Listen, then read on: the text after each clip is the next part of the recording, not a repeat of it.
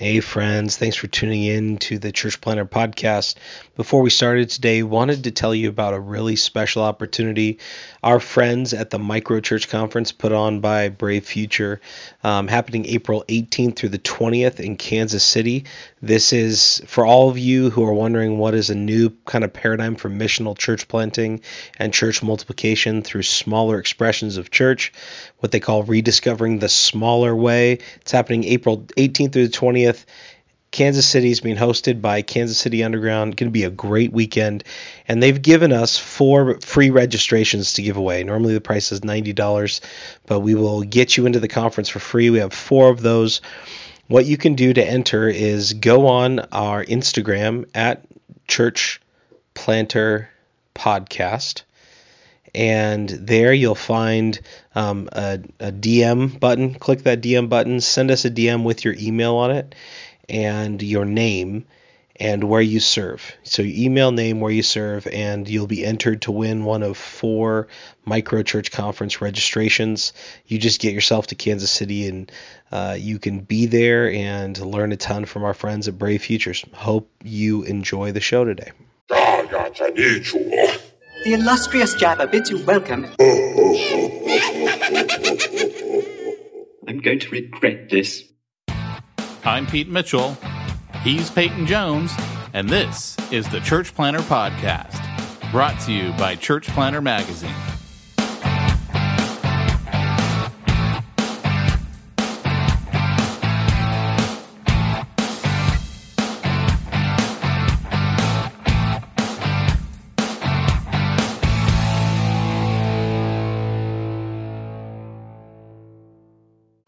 I'm a Methodist. We believe that the Lord is our Savior, and we remember Him by going to church and praising Him every Sunday. I'm a Seventh-day Adventist. We believe all the same things that you believe, but we go to church on Saturdays. What?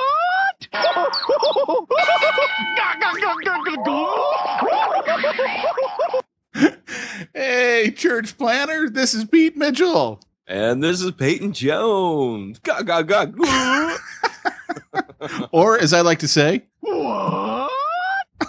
I had that taken How in out. the heck did that guy leave that review saying, you know, those guys, that show's just annoying and immature? I don't Way know too where he silly. comes off Way saying too silly. That was his headline. Way too silly. that. Was it really? Yeah. I love it. And I love the fact that 2 weeks later, we're still talking about it. How can we not talk about it? And what's funny is since then, we received a 5-star review.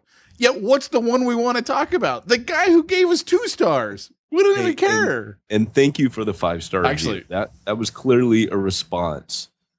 Well, here's a message I got on Facebook from Kirk Overstreet, the son of Don the Baptist. He sends me this Facebook message. You rocked episode number 150. Thank you. Those principles you laid out fit from evangelism to leader development. Keep on keeping on. And then he put 5 stars. Now, I hope that he's also rated us on iTunes and given us the 5 stars there. But here was the funny thing to me as I saw it last night. He used those emojis and he put 5 emoji stars, but they're the Jewish stars. So I'm wondering, is that like special for us? Are we a little bit, a little bit better because those are the Jewish Star of David, It was a holy 5 stars. Oh, we're way too silly. Batman. We're way too silly, but we get the Jewish 5 stars. Heck yeah, baby. That's all I'm talking about. He is funny, by the way. Kirk's my brother from another mother, my homie from another crummy. And he is a catalyst. He was in Orange County. Now he's out in the Inland Empire. But that guy sends me the funniest emojis. I didn't know what an emoji was until he started sending them. He'd be like sending me something. And all of a sudden he'd have like, Stallone from, the Untouchables. Not the Untouchables. What's the one? The Expendables. The Expendables. And you have all these guys like slogging beer and smoking cigars and all these little emojis with those dudes. So I found the Power Rangers ones. And I whip him back some Power Rangers every once in a while. Well, what I think is funny is he's also a biker. Yeah. So I mean, he is. Yeah. It's awesome. And then this was his follow-up message to me. Don't tell Mr. Jones. So just close your ears right now. I listened to the Church Planner podcast and side mostly with you. Now, I can't prove that he said that. You just have to trust me that he said that. It's not like it's a soundbite like Jonathan Ferguson that I can keep playing over and over again. But it's You there. made that up. No, it's there. I'm telling you, baby, it's there.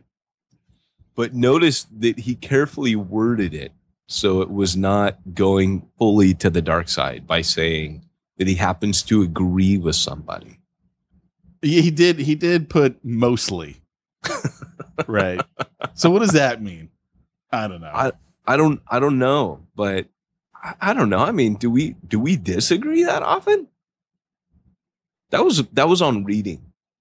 Remember, it was on reading. That was on reading. That was because you're such a reader. Well, when I'm having a bad day, I like to curl up with a little John Wesley, crack the spine on some Spurgeon, and I get recharged. And that's what you need to do, church planner. That's so true. And Pete's like, no. Most people are not like you. You're a book nerd. Well, I honestly can't even say that most people aren't like you, at least to our audience, because pastors are like that. Like the biggest single marketing thing that we've done in the history of Church Planner Magazine, Church Planner Podcast, was the Church Planner Library Book giveaway. Like we had people from all over like entering this contest to win books. The dude who won, Travis Lynn, was hunting in the middle of whatever backwoods he lives in. That's still my favorite episode ever. We cyberstalk him, and we're both like friending him on Facebook while he's hunting. Yeah, it was live on the podcast. We have this brilliant idea. Hey, let's call him right now as we're doing the podcast. I don't know why someone would say we're immature and annoying. So we literally I don't know why they'd give us 2 stars. Come on. We just kept the tape rolling. It is seriously my favorite podcast. And it was right when I said, okay, this is enough of this. We're done. He like responds back to us on Facebook. And we're like, dude, we're doing the podcast right now. Can we call you? And then you remember what he said? He's like, look, when I'm hunting, I don't care what's happening in your life. I am not your pastor when I'm hunting. I'm busy hunting. And he's like, but you told me I won 30 books. I'm going to call you back. Yeah, we completely wrecked his deer hunt for the day. I mean, he was done. He had to be. What can he do? He'd been out since like 4 a.m. and he traveled out to go hunt deer. And he's like, well, that's done now. Because he answers the phone in the middle of a hunt. He's like, my wife knows not to call me. Everyone knows. I don't care what's going on. I'm not taking your call. He keeps getting this bzz, ding, ding, ding, bzz. Because we're like, hey, Travis, pick up your phone, man. Hey, Travis, friend us on Facebook. Hey, tweet, Travis. We're like, what's your phone number? Come on, man. Give us your phone number. We're live right now. Come on, man. Dude, that was comedy. That was one of the best. That was good. So what's been happening in your life you know what? Actually, before we get to the smack talk, why don't you tell everyone what's our topic for the week? Oh, our topic today is preaching, and it is the first in a series on preaching. I've been holding off on this because it's weighty, man. Talking about preaching, it's one of my favorite things on the planet. So I've been pushing it off. I keep doing other topics because I'm like, oh man, when we do the preaching one, I want it to be really, really good. And so it just is today. I don't know if it's going to be really good, but I finally went, man, you got to stop pushing off doing this and making it bigger in your head than it is. Just do it. So we're going to do preaching today, part 1. Jeez, I got to take a leak so bad I can taste it. I felt like that was an appropriate follow-up after that serious introduction you just gave to the week's topic. Yeah, it may not be appropriate, but it's typical of us. It is. It pretty much is. It's typically inappropriate. Yeah. Welcome, you are. This week's episode of the Church Planter Podcast is brought to you by Mogiv. M-O-G-I-V. I love Mogiv. Mogiv is my favorite organization on the planet outside of, well, actually, I got a list of things I actually like more, like my organization, Church Planter Magazine. I got to start their whole advertisement all over again. Welcome, you are. This week's episode of the Church Planter I'm not actually cutting out the beginning, right? There's a lot of things I really like better than Mogiv. But when it comes to cheap online giving solutions, There's nothing I like more. There is nothing I like more. You know what's funny is I actually had another organization come to me who wanted help marketing their online giving platform that they had for churches. Wow. You know what I told them? Nope. I said, well, how much money you got? And when it wasn't more than MoGive, I said, I'm sorry, I can't help you. And in fairness, I don't think you did, because I remember someone approached us as a competitor to Simplify Church, and we said no, straight out the gate, no. Why is it that those two types of organization, the online giving and the accounting bookkeeping services, why are those the only ones that get advertising? Like, I don't know. Probably because they're all about money. They deal with money all the time, right? They understand how money works. They understand the value of a client. I don't know. I'm just thinking if you got a business, I mean, obviously my whole business is marketing outside of the podcast here. So I'm always thinking about marketing and advertising. But anyway, I don't know. Just a side thought. It's interesting that those are the industries that have come to us. Yeah, absolutely. So anyway, back to our point about MoGive. Oh yeah. They are our we're actually in a commercial. We're in a commercial for MoGive. We should do it. They are the best online and text-based giving platform. They are built specifically for the needs of new and growing churches. If you're thinking to yourself, gosh, I need to give people an opportunity to be able to donate and tithe online, which is the preferred method of giving nowadays. The days of even having checkbooks are almost gone away. You need to have something like MoGive. So go on over to mogive.com/church. And Peyton, how is that spelled? MOGIV.com. MoGive. The best in the world. Yeah. So anyway, what other smack talk we got? What do you got going on? I don't have any smack talk. Oh, by the way, should we let Hulkster pop us in? Oh, sure, absolutely. Well, let me tell you something, brother. Now that it's that part of the show where we talk smack, what you gonna do when the Church Planter podcast runs wild on you? So if you don't know anything about the podcast, it's your first time, we apologize. But what we do every week is we actually talk a bunch of junk. We call it smack talk because we don't know what this part of the show is actually about. It's me and Pete screwing around because we're friends. Then we'll kick into something useful. It'll be almost like two shows for the price of one. And you actually just made me think of a soundbite that we haven't played in a while that really shows just how fun and energetic we can be. Hi, this is Frank Viola from BeyondEvangelical.com, and you're listening to one of the most entertaining podcasts on the web today, the Church Planter Podcast with Peyton Jones and Pete Mitchell. I'm just saying. Did you hear how he did that train sound effect? Like almost like a ventriloquist at the same time. It was awesome. I'm just Frank saying. the ventriloquist Viola. That would be his hitman name. 100,000 downloads, and you're the first to give us a 2-star? It's you. It's not us, baby. It's you. So, yeah, he did say we're one of the most entertaining. But he did. Did we tell him to say that? I don't know, because I remember you had to have him redo it because he was like, I thought I was doing this for Peyton. Who's this Pete guy? Why do I got to include him on anything?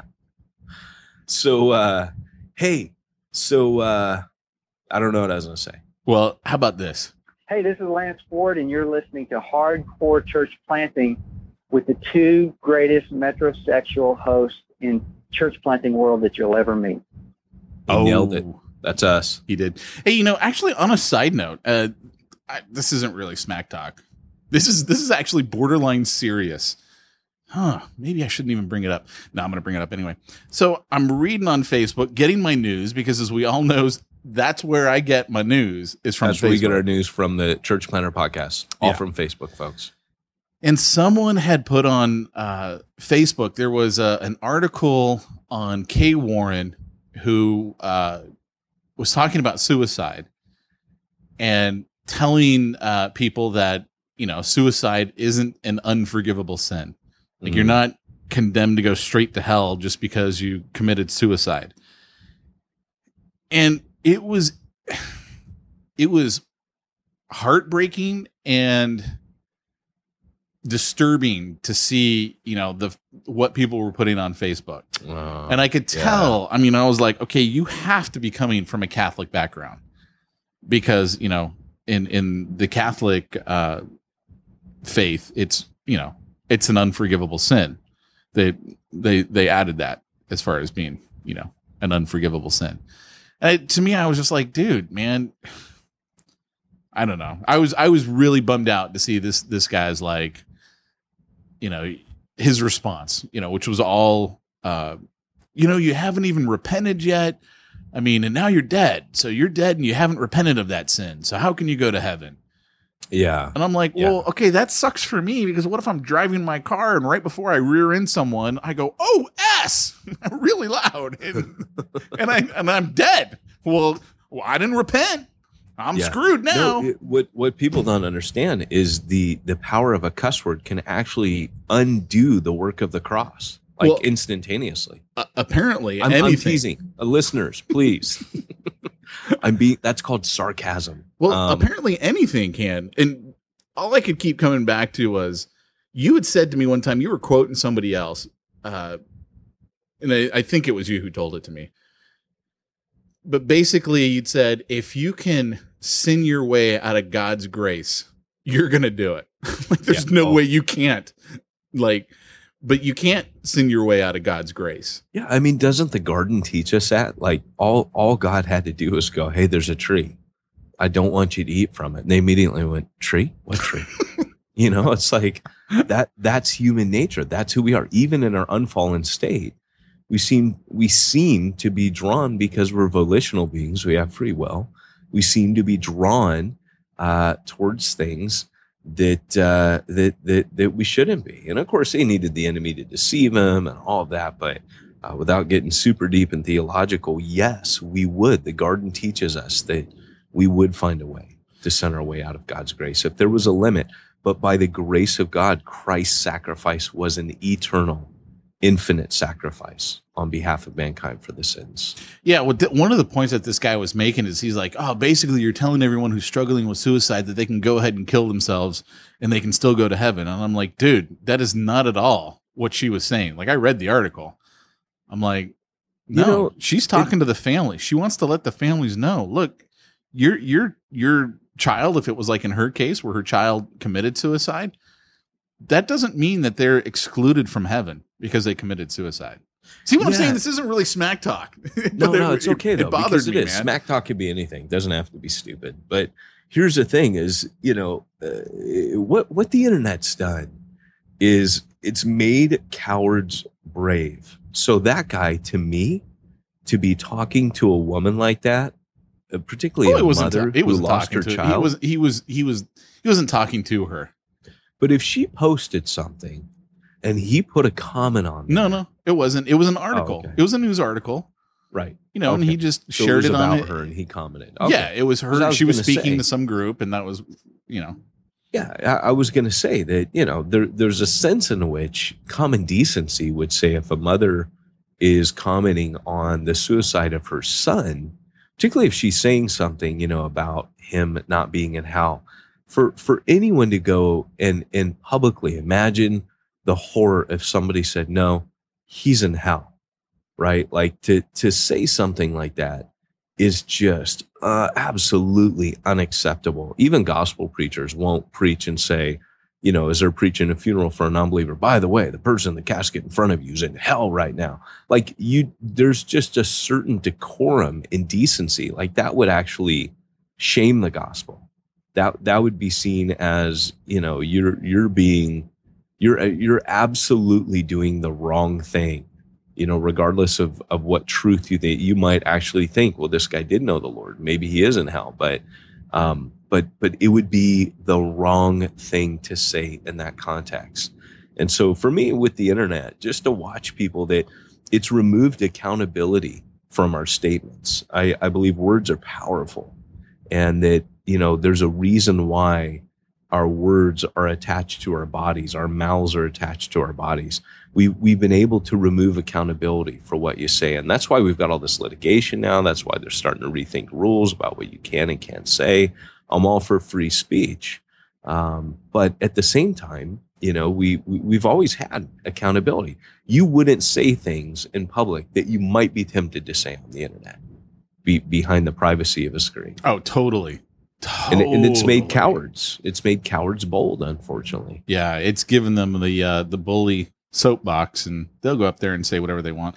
And the thing too, I mean, I couldn't even read all the comments because pretty much all of his friends were agreeing with him. And I actually don't know how the article showed up in my feed because I don't know who the guy is, except that I think because he did like one of those, he posted an article and he put with so-and-so. And I did know so-and-so, like they're a friend. We've actually had them on as a guest on the show. And I didn't see any of his comments in the post because I would have liked to have seen what he took on that, or, how he dealt with that. But being an evangelical, and it just sounded so much from the Catholic viewpoint. Like even the people who were commenting, I'm not sure if they're Baptist, but that's a Baptist, once saved, always saved. They really believe. And I was like, okay, so there must be like a lot of Catholics over here. And that whole idea of suicide condemning you to hell, which doesn't even make any sense. Cause like, what if your suicide is a righteous act that saves someone else's life? Right. Yeah. Like, you volunteer to be killed. Well, that's technically suicide, but if it saves someone else over there, logically it doesn't even make any sense. But anyway, back to my point. My point of this was, he was also talking about depression and stuff like that, and that's when I was like starting to go, okay, you're more and more starting to show how much of an idiot you are. Yeah, because I've got a close family member who suffers from depression. Yeah, lifelong. This person has had this issue in their life, will always have it in their life, has attempted suicide. I don't even know how many times at this point.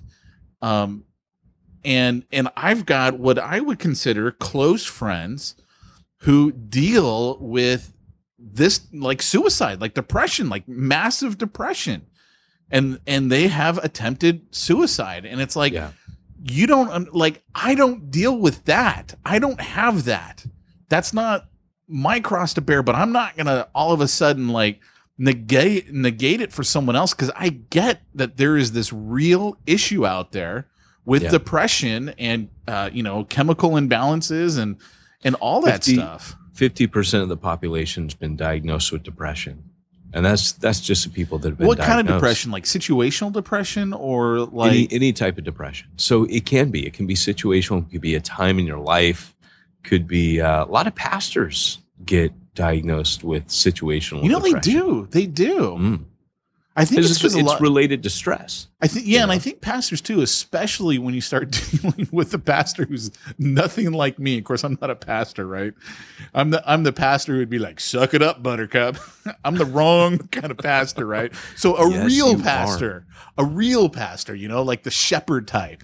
I could so see those guys dealing with depression because they're so much more emotional people than I am. Yeah, I mean, absolutely. I'm just a jerk pretty much most of the time. So. Well, so here's my smack talk. This is totally switching gears, but it's going to come back to Star Wars.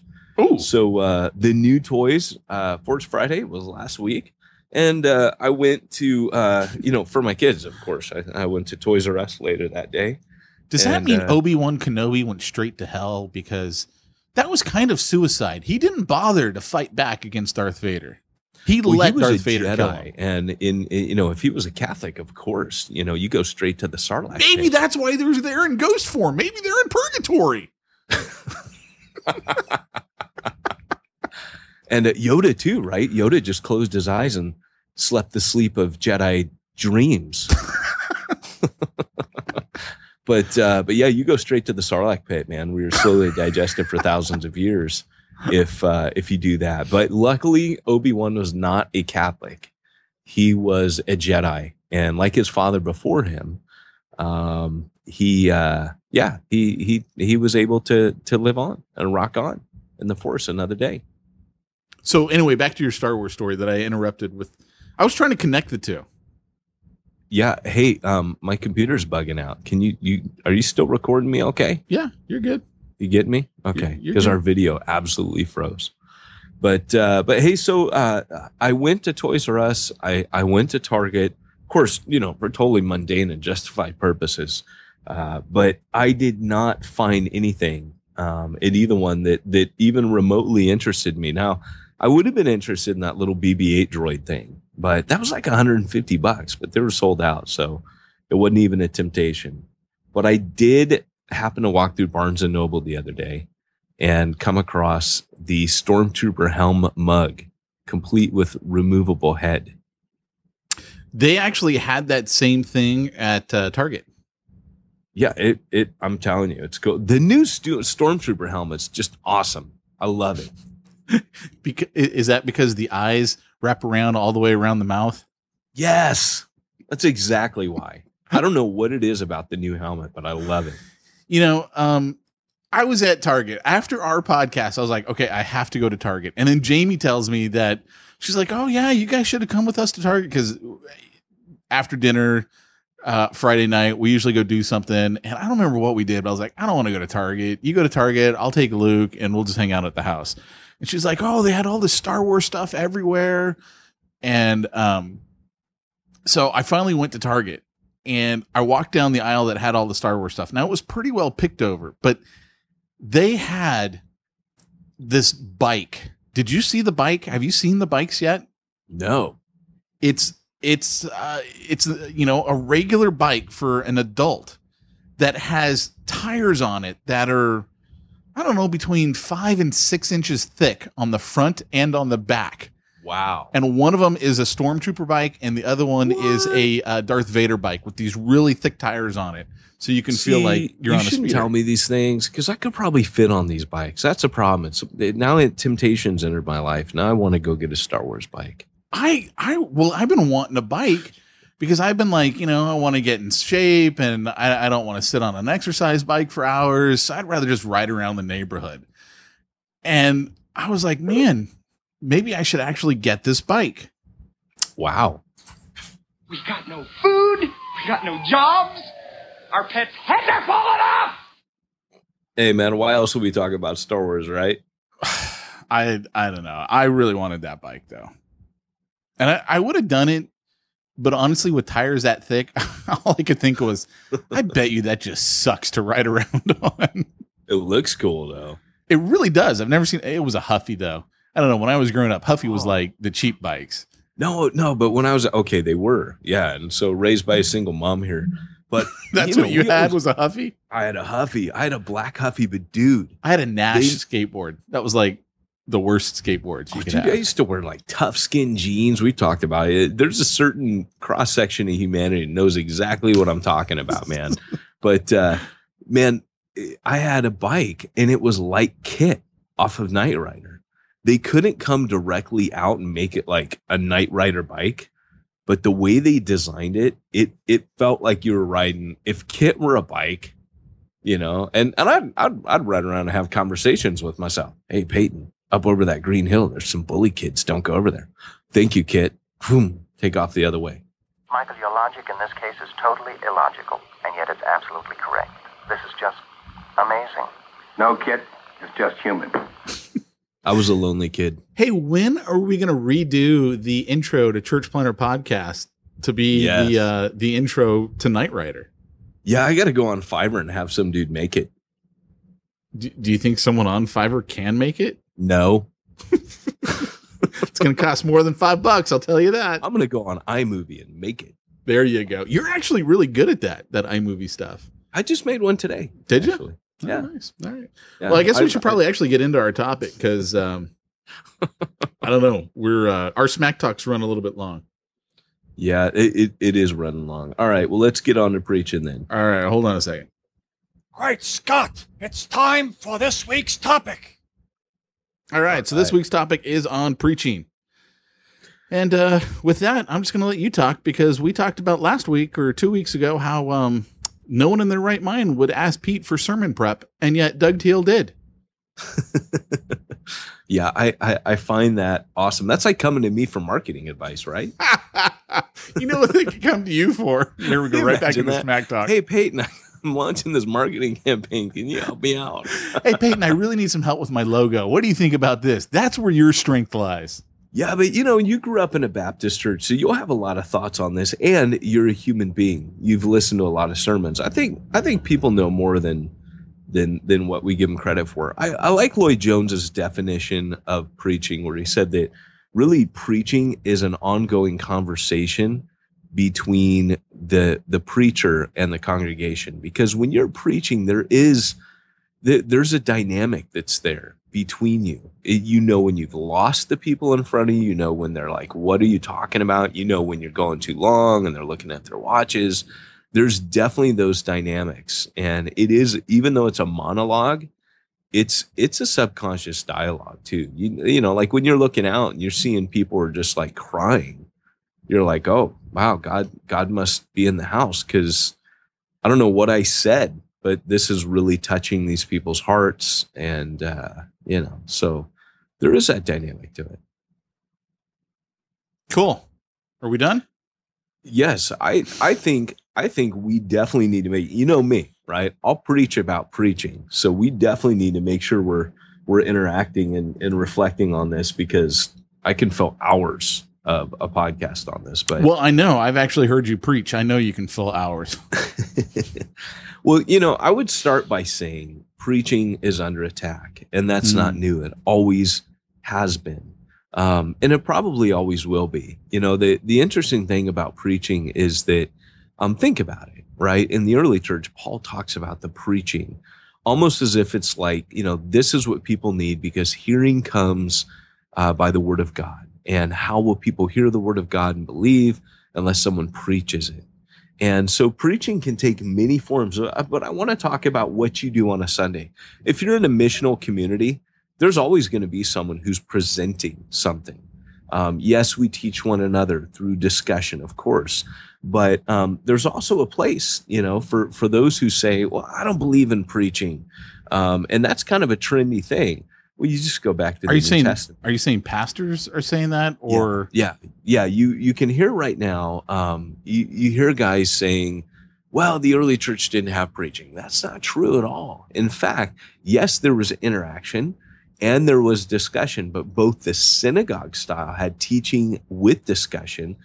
And yes, there was proclamation evangelism that Paul does. Yeah, I don't see how you could say that one with a straight face at all. Yeah, but you know, because people don't know their Bible, probably because they've suffered a dearth of preaching. What do they think Jesus did? Well, exactly, right? He was a preacher. He says, "I have come to preach the good news." And so people say, well, preaching means proclaiming. You can preach anytime. Well, no, the preaching of the word of God, and it can be different forms. I'm allowing that.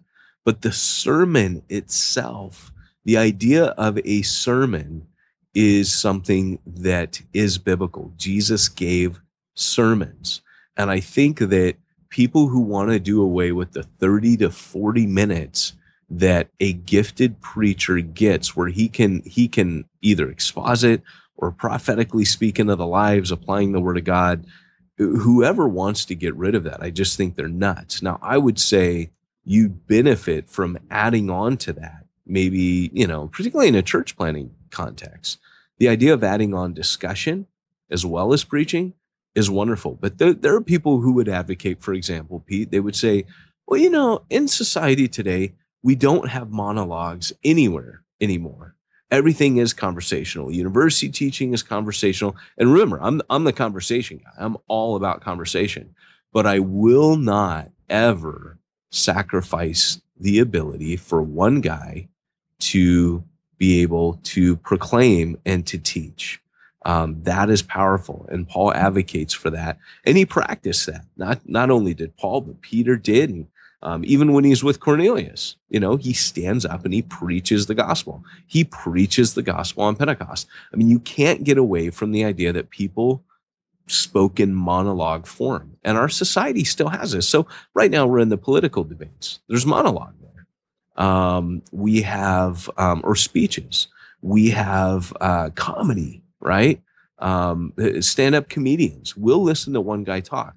And so it is one form, like a speech or like a stand-up comedy routine.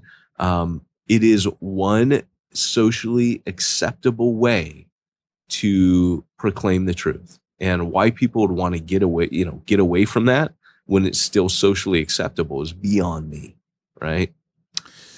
Yeah, and you also have to take into account that people learn in different ways, and people absorb information in different ways. I myself really get a lot out of seminars, which is essentially all monologue. Yeah. And very rarely when you go to a seminar is there active feedback, but those are even better. When you can have discussion and you're kind of like exploring new ideas together as a group. And what about this or what about that? I myself get a lot out of that. Now, there are other people who don't get much out of that. That's not their great way to learn. I know some people who would rather curl up with Charles Spurgeon and just like really dig into a book and get a lot out of it. Yeah. So, but yeah, to say that like preaching is, I don't know, not necessary. I think that's crazy, and I think you neglect a lot of people who learn that way and who absorb knowledge that way. Yes, absolutely. And the reality is it's the opportunity that you have, like in discussion. I'm really a big believer, but at the same time, the preacher, if a guy is called and gifted, it is a gifting of the Holy Spirit. Preaching and teaching are gifts that not everybody gets. So in the history of the church, there's always been a place for people with that gift to really emphasize it. So like when Paul says, if a man's gift is teaching, let him teach. So you have that in Romans 12, but the preaching of the Word of God is, it's one of those places where you can literally rip someone's thinking inside out. You can philosophically change their worldview, and the world is constantly preaching to our people. The TV is not interactive, by the way. I mean, people sit for hours in front of a television and get preached to every night. And so for me, I'm always jealous. I'm a little resentful, but I'm always a little jealous. Like, I only have a very small window of time to actually compete with that line of thinking. Now, hopefully they're reading the Bible and they're praying, and they're interacting with God. That just makes preaching all the richer. So for example, if I preach to a congregation where nobody does that, it'll probably take 30 minutes for people even to get warmed up to really be that receptive to what you're saying. But when you preach to a group of people and you can feel the dynamics in the room and they've been walking with God, it's like the Spirit just has open road. You can feel it as the preacher. I always liken it to the coals that if I take, a single coal that's red hot, so AKA the preacher, and stick him in the middle of a bunch of black coals, the congregation, it'll take a while for that coal, about 20 minutes to heat up, the coals around it, and to start ashing those over anything it contacts. But if I take a red hot coal and I stick it on top of already red hot coals, those coals are eventually all going to get white hot, because the collective heat of, that red coal that I take and stick on that pyre of coals that's already warm, it's going to heat that individual coal even hotter, right? And that's what happens. So when you got a congregation that walks with God and a preacher that walks with God, there's a prophetic element to the preaching where God is among you. And that happens through interaction, like Paul says, the spiritual gifts. But that's what I think has been lost in preaching. There are guys that approach preaching as if it is the time where you give a homily. All right, it always sounds so pansy-ish to me. I'm going to give a homily. I'm going to give people a chuckle and maybe just make them think. No, you're not there to share your opinions. You are there to proclaim. That's a man's word, to proclaim. That means that you have an authority. That means that you're not there in your own name. No one gives a rip about what you say. And if you think you're clever, God has a way of humbling you up there. But guys think when they go up there that it's just, I don't think they understand what it really is. I don't think they understand the prophetic nature of what preaching is meant to be, that it's a time where we've just heard from God, or, God's just heard from us. Now we're going to hear from God, and we'll hear from each other, and that'll be God working through each other. And we do discussion, But during that time, it's not that man is God's mouthpiece in the sense of, some weird cultic way, but it's literally, like I said, the Spirit comes upon the preacher to anoint his speaking, but it also comes upon the congregant to anoint the hearer, how he hears. Remember, Jesus used to say, be careful how you hear, right? That's an imperative to the listener to say, you need to be listening in such a way where you're hearing from God. And so we need to have that dynamic. It's been lost because many guys just go up there and they want to be hip and they want to be liked and they got daddy issues and they go up there and they want to entertain people and have people like them. And when you go up there to glorify yourself, the Spirit stands back and goes, sorry, I'm not here to glorify you. And he wanes, he departs, he stands aside. Okay, I'll just let you do your thing. But when you're there to lift up Jesus, the Holy Spirit, like Jesus said, when he comes, he'll glorify me. Then the Holy Spirit goes, all right, now I found someone I can partner with, someone who will lift me up. And when that happens, then that man becomes a conduit, one in purpose with the Holy Spirit to magnify and glorify Jesus. He becomes an amplifier, and that power conduit runs through him. Yeah, man, that's some deep info. And I think it's unfortunate, but you see it so much in the televangelists, right? They're not there to lift up God, they're there to lift up themselves. And I realize that's a blanket statement. There's got to be, some televangelists that are good. I don't know who they are because I don't really watch them. Nor do I, Pete. Nor do I. There's got to be one somewhere, right? I mean, just statistically, there's got to be. Yeah, there's a children's book called the Lonely Televangelist, and it's about the one who could actually preach well. That's the new book you've been working on, isn't it? Absolutely. With pictures. Well, there's got to be a lot of pictures because there's not going to be anything else in there. No, and but it's like I remember when I was in college, I was checking out. Actually, I don't remember if it was the Master's College, which is where my sister went. I went to Biola, and I remember talking to someone. Is that one of those two? And they're like, oh, so, what are you thinking about going to college for? I'm like, I want to go into radio. And I always loved radio, which is the reason why I think I like the podcast. I mean, I always wanted to be like the morning DJ. Those are the guys that have all the fun, that get to joke around and get to do smack talk and get paid for smack talk. That's really what I want in life. Just get paid for smack talk.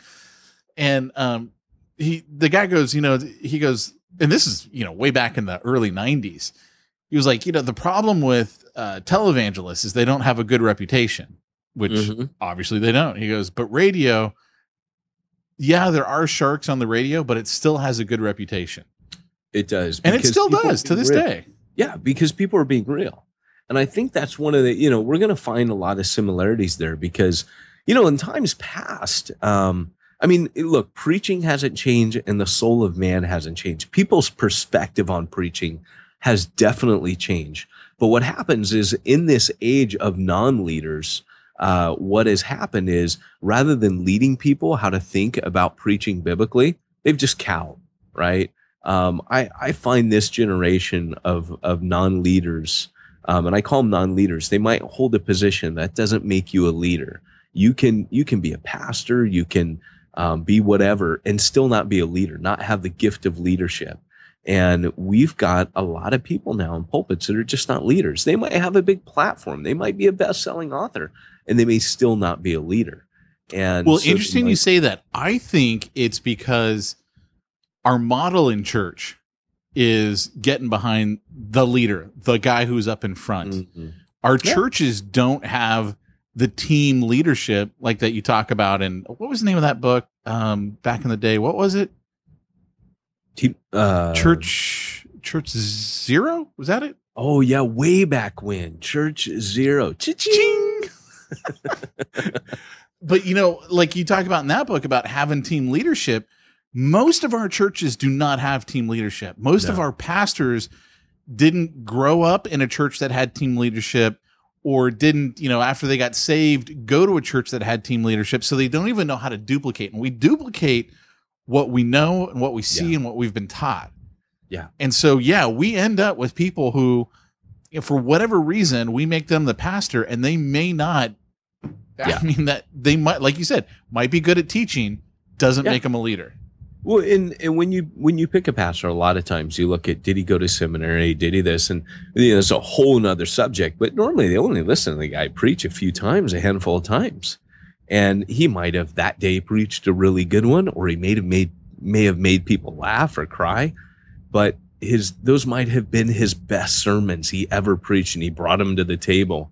But really he can't preach. And he's not a guy who particularly believes in preaching.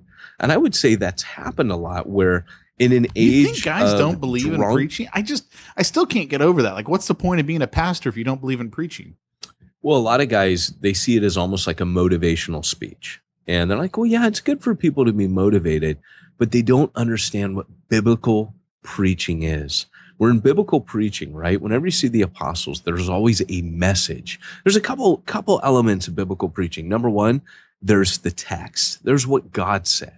So what's always important for a preacher, and we'll talk about this when we talk about preparation, but you always need in preparation to have things like, the text in front of you, because this is just a sneak peek into another topic. But if you're not saying what the Holy Spirit already said, why would he help you say what you're about to say? If you're just making stuff up to say that you think will motivate people towards God, good luck with that. But there's a whole book there of stuff the Holy Spirit already said. And if you really want to see life change, you fall in line and you exposit and expound what the Holy Spirit already said, because I promise you, he will honor what he's already said. So in one sense, again, we are delivering things that you preach with his authority, because you're preaching his words and his thoughts, and you're helping people connect with that. And, it's kind of like this, right? Marilyn Manson, years ago, back in the 90s, remember him? He made this statement on primetime Marilyn TV. Manson or Charles Manson? Marilyn Manson. He said, parents, if you don't raise your children, I will. And so I always like to say, welcome to the generation of Manson's babies, right? They have grown up being more influenced by media than mom and dad. And so, here's the deal is so like I said, like the soul man hasn't changed, but this generation is at a place where there's very much a lack of respect for authority. So the average, person from, this generation, they listen to a preacher. And I even noticed it with the guys at Disciple. There's been a change over the last 20 years. I started off 20 something years ago as a youth pastor. And I've noticed almost kind of a latent arrogance in some of the younger guys, kind of like that saying that, young men think old men are fools. But old men know young men are fools, right? We've been that fool. So, but there's a sense of kind of arrogance in them that I didn't notice years ago. Now let me say this. That could be because 20 years ago, I was very arrogant. I'm sure I'm still very arrogant. But the reality is, and maybe I perceive it now as time's gone on, but there is a sense in which their view of preaching's changed, because to this generation, to look at someone in a position of authority, there's an immediate distrust, and what's their agenda and why are they there and what are they really after? There's this assumption that anyone in a position of authority is out for themselves. And so when a preacher gets up there, immediately everybody's mind in this generation goes to what they've experienced in the media. The old Southern boy who's up there, he's fat, and he's seeing prostitutes on the side, and he's raking in the money, and he's the biggest hypocrite, on the planet. And so, to this generation, when you go up and you start to speak as an expert on anything, particularly religion, you're like a blowhard. You must be an arrogant jerk that thinks you're better than anyone else. And so one of the key things is just to know that, as you mentioned about being a radio DJ, the reason that radio DJs still have a good reputation is they're real. They're just honest. They're just themselves. And so preaching has to have that sense of, I'm up here talking, but I'm no better than you. You know, I'm a jar of clay. My message is the treasure, but it's in a jar of clay. It's almost apologetic. Sorry, it's coming through me right now.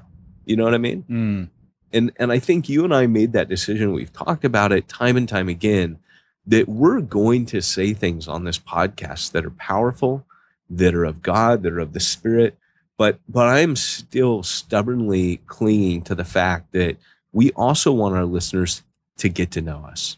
We also want them to see the real us, because this generation, if you're going to minister to the postmodern generation, I mean, you and I could very easily set ourselves up on this podcast as gurus. And not, we could have not so much me.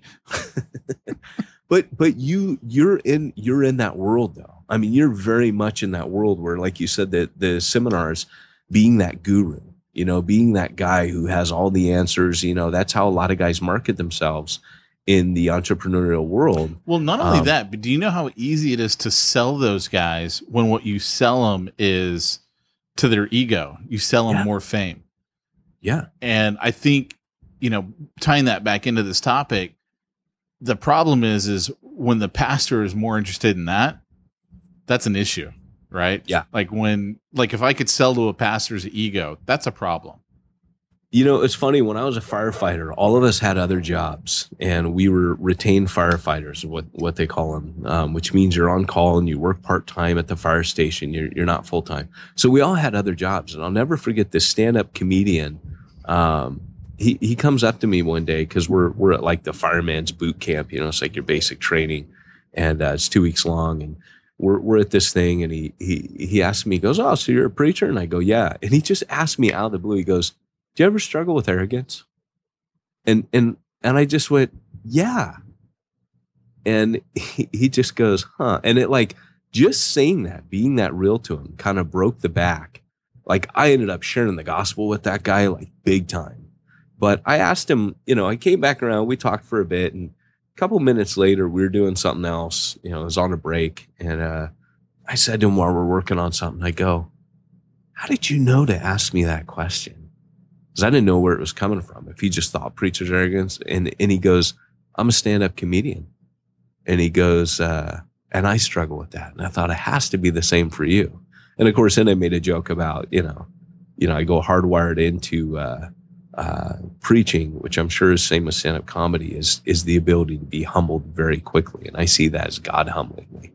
And so it's great. It opened up opportunity. But I think people need to see you as a real person. And the way I think that is most easily done, the way that you can dispel that, I would say, a prejudice against preaching, is to be yourself. And if you're a funny dude, be a funny dude. You know, use humor. You look at Charles Spurgeon, and no one could accuse that guy of being a stuck-up jerk. He's funny as heck. I mean, he is just, you just read, I've laughed out loud reading his sermons, because the way that guy's, he just had a dubious mind. He just always thought funny stuff. And when you read his writing, it's hilarious, but you see it coming through in his preaching.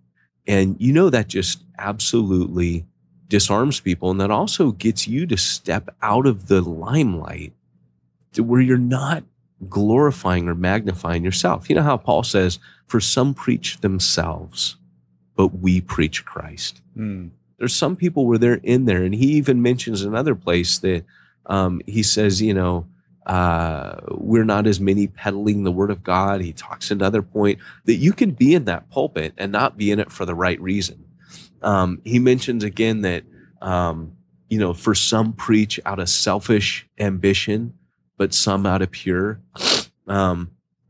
There's just different, you know, some people want to go up there and be respected. Some people want to feel like the big man on campus. Some people want to, the only reason to ever set foot inside of a pulpit is to do what the Holy Spirit wants to do. And that is to magnify Jesus. And so, you know, just to end, because we're getting out of time, aren't we, Pete? We actually have a few more minutes, because great. Excellent. We had a little break there in the middle. Okay, good. Well, it's kind of like when Paul was preaching, right? And John the Baptist too. John the Baptist has thousands of people flocking to him. And they ask him, they say, "Are you the Christ?" And I love the way that the scripture puts it. It says, and he confessed that, "No, I am not." I love that there's a confession there. There's almost kind of this, gosh, it would be like I could really ride this right now. I mean, for all intents and purposes, I look like I might just be a runner-up for Messiah here. And he just confesses and says, "I am not." He denies that he's the Christ, but there's one coming after me. And Alistair Begg used to always say that the preacher's job is to proclaim the way, to point the way, and to get out of the way. And that's what John the Baptist did. He pointed the way, he proclaimed the way, and he got out of the way. And, Paul and Silas, right? They're preaching, and the people begin to chant, the voice of God and not of a man, the voice of God and not of a man. And Paul's horrified. He's actually stopping them from sacrificing to him. And a good many leaders could learn from that, where our people just want to talk about how awesome we are. And, Lloyd Jones used to say that he always felt that he failed as a preacher if people came up to him and said, "Wow, that was amazing." He felt, that's the effect it created. That my sermon was amazing. And he wasn't a morbid, introspective guy, but, he had been a Harley Street physician, assistant to the Queen's physician. He didn't need a lot of kudos out of the pulpit. He had been an impressive guy in his own right. But what he said was, but if he overheard somebody saying afterwards, "Isn't Christ amazing? I mean, can you believe he's done that for us?" Like someone actually staggered by the truth and pointing back to God, he was like, "Then I know I nailed the reason I was called to do this." I think that's important. Don't drink your own Kool-Aid, man. I think this is a topic that it's going to need a follow-up, because I mean, really what we've hit on in this episode of the podcast is just the preacher himself, not even the preaching.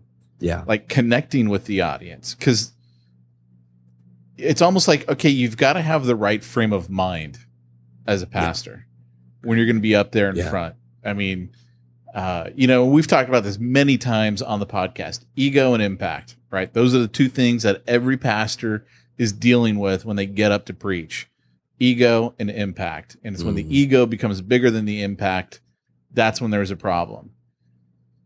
But okay, great. So now we've dealt with that. And now it's like, there's so much I think we need to talk about as far as preaching. Yeah, absolutely. And I knew going into this that this isn't going to be a one-hit wonder. Yeah. Like we'll need a few episodes on this, because preaching is complex and there's so many pitfalls and there's so many you're right. This is kind of almost like an introduction to preaching, because again, I just don't think people know what it is and what it's meant to be and why we're doing it. I think that, we're talking about the Bible and, it's inspired by God. The Bible uses the word that it's God breathed. And of course, the Spirit is always the one who breathes. And we want him to breathe afresh through this. But the preacher himself has to let God breathe into him. Otherwise, he goes up there and there's always mixed motives when you're up front. Like you said, ego and impact, it's always there. And so on that scale, there's this emptying process that I go through when I'm in the prayer room, or even if you ever notice me before I preach, I'll worship a bit, but then there's a time where I might have my head in my hands. I might be in the side in the prayer room.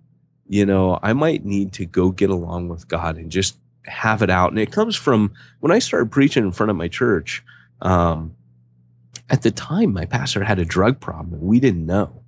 And so it's always been a humbling fact that, the way I got into ministry wasn't because I was so awesome. And this guy saw me and said, "Man, you're so incredible. You need to be in ministry. You're called by God." I got into ministry because, the pastor in front of me couldn't really hold it together with a drug problem. And I was I guess an idiot. And, I really wanted to preach. I was leading my friends to Christ, and I was speaking in the youth group, and God was blessing it. But I was a warm body, man. And I always remind God, hey, I got into this through the back door. You didn't call me like you call everyone else. I'm sure I'm called, but I was too young, man. I was 20 years old when I stood in front of Refuge Huntington, and it was sizable at that time. I mean, it was probably about 600 people at that time. And so I was standing in front of 600 people at 20 years old preaching, and I was not up to the task. And so when I was in the prayer meeting after the worship team exited, I stayed in there and I did business with God. And my prayer was something like, God, help me not screw this up for you and for them. Because at that time, obviously with my pastor being a mess, there were people with cocaine problems and going to jail and all kinds of stuff. And I was getting called into marriage counseling at a young age. And it was just, I was like, Lord, these people are a mess and I can't help them. It's kind of like David putting on Saul's armor. I can't wear this. I can't. And so I would literally be, and I'm not exaggerating, I would literally be on my face, like almost crying back there, going, God, help me. God, give me your Holy Spirit. God, anoint me. Make this more than me. I can't do this, because I didn't know if I didn't preach well that someone might be dead the next week. You know what I'm saying? Yeah. Like someone might have ended their life. Someone might have just been showing up to church thinking, hey, give me one reason to go on and live. There have been times I preach, you've heard it, in Refuge Long Beach. Like for me, it's life and death, where I'll be preaching and I always pray, God, speak prophetically through these people. And sometimes I'll show the cards. I'll let slip that this is prophetic. And, the last time in Refuge Long Beach, I was like, one of you in here, I just sense, God is saying to you, boom, boom, boom, and you want to take your life. And the guy goes, I was going to take my life today. And if you hadn't preached this, I would have taken my life. And, so to me, it's a big deal. And I knew that at a young age. And so my desperation would be just throwing myself at the feet of God and just saying, I'm a mess and help me and be the power. Kind of like the old, there was an old revival in Wales. I mean, it was the land of revivals, but there was a preacher there who, someone wrote, our preacher, if he were to be likened to, a piece of clothing, he wasn't very impressive. He wasn't made out of fine materials. He was a tatty, ratty old sleeve. But then they wrote in their journal, but today God's arm filled that sleeve. And that's probably a good place to end. Those are the moments that we long for as preachers, where you stand outside yourself, aware that there's a power there, that God has spoken through you, and it's no longer you speaking, but you're carried along as men are by the Holy Spirit. And those are the times, man. Like I said, when Jesus was done speaking on the Sermon on the Mount, it says that they marveled at his words. And the word in the Greek says literally marveled, that they were stunned. And I've seen preaching like that. My mentor, Peter Jeffrey, he preached in Laguna Beach once. And when he was done, for minutes, everyone just sat there. Now in Southern California churches, that doesn't happen.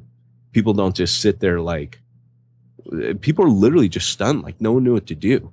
The power of God was so strong in the room that everyone just stood there. Like there was this hushed, reverence, we just met with God. Like what in the heck just happened in this room?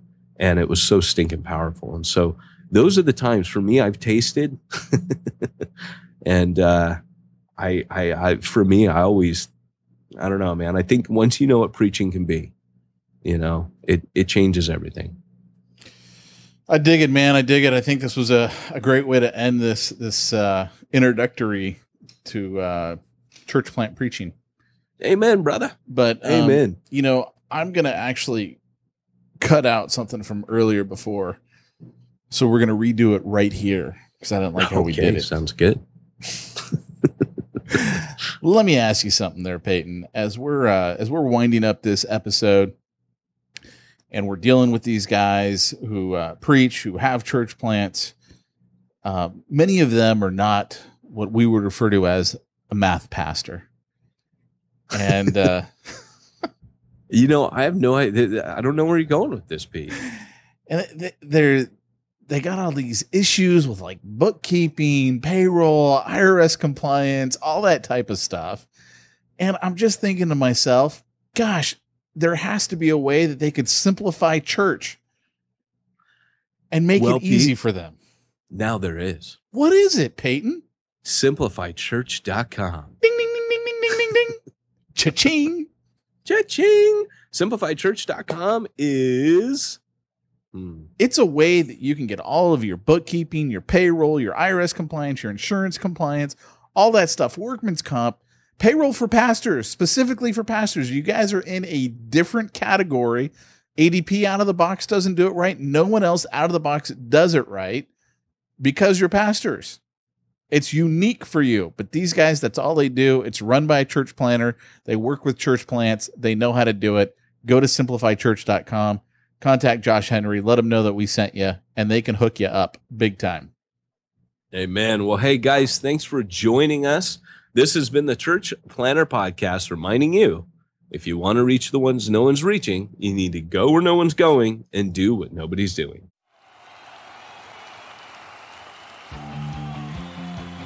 Thanks for joining us for another weekly episode of the Church Planter Podcast with Pete Mitchell and Peyton Jones. We'd love to hear your comments on this episode of the Church Planter Podcast. Visit us online and let us know what you thought at churchplanterpodcast.com. If you subscribe to us via iTunes and have enjoyed the podcast, leave us a positive review. The more positive reviews we receive in iTunes, the more iTunes will promote us to other church planners who would benefit from this show. This podcast is brought to you by the Church Planter Magazine, which is available in the iTunes newsstand or online via churchplantermagazine.com.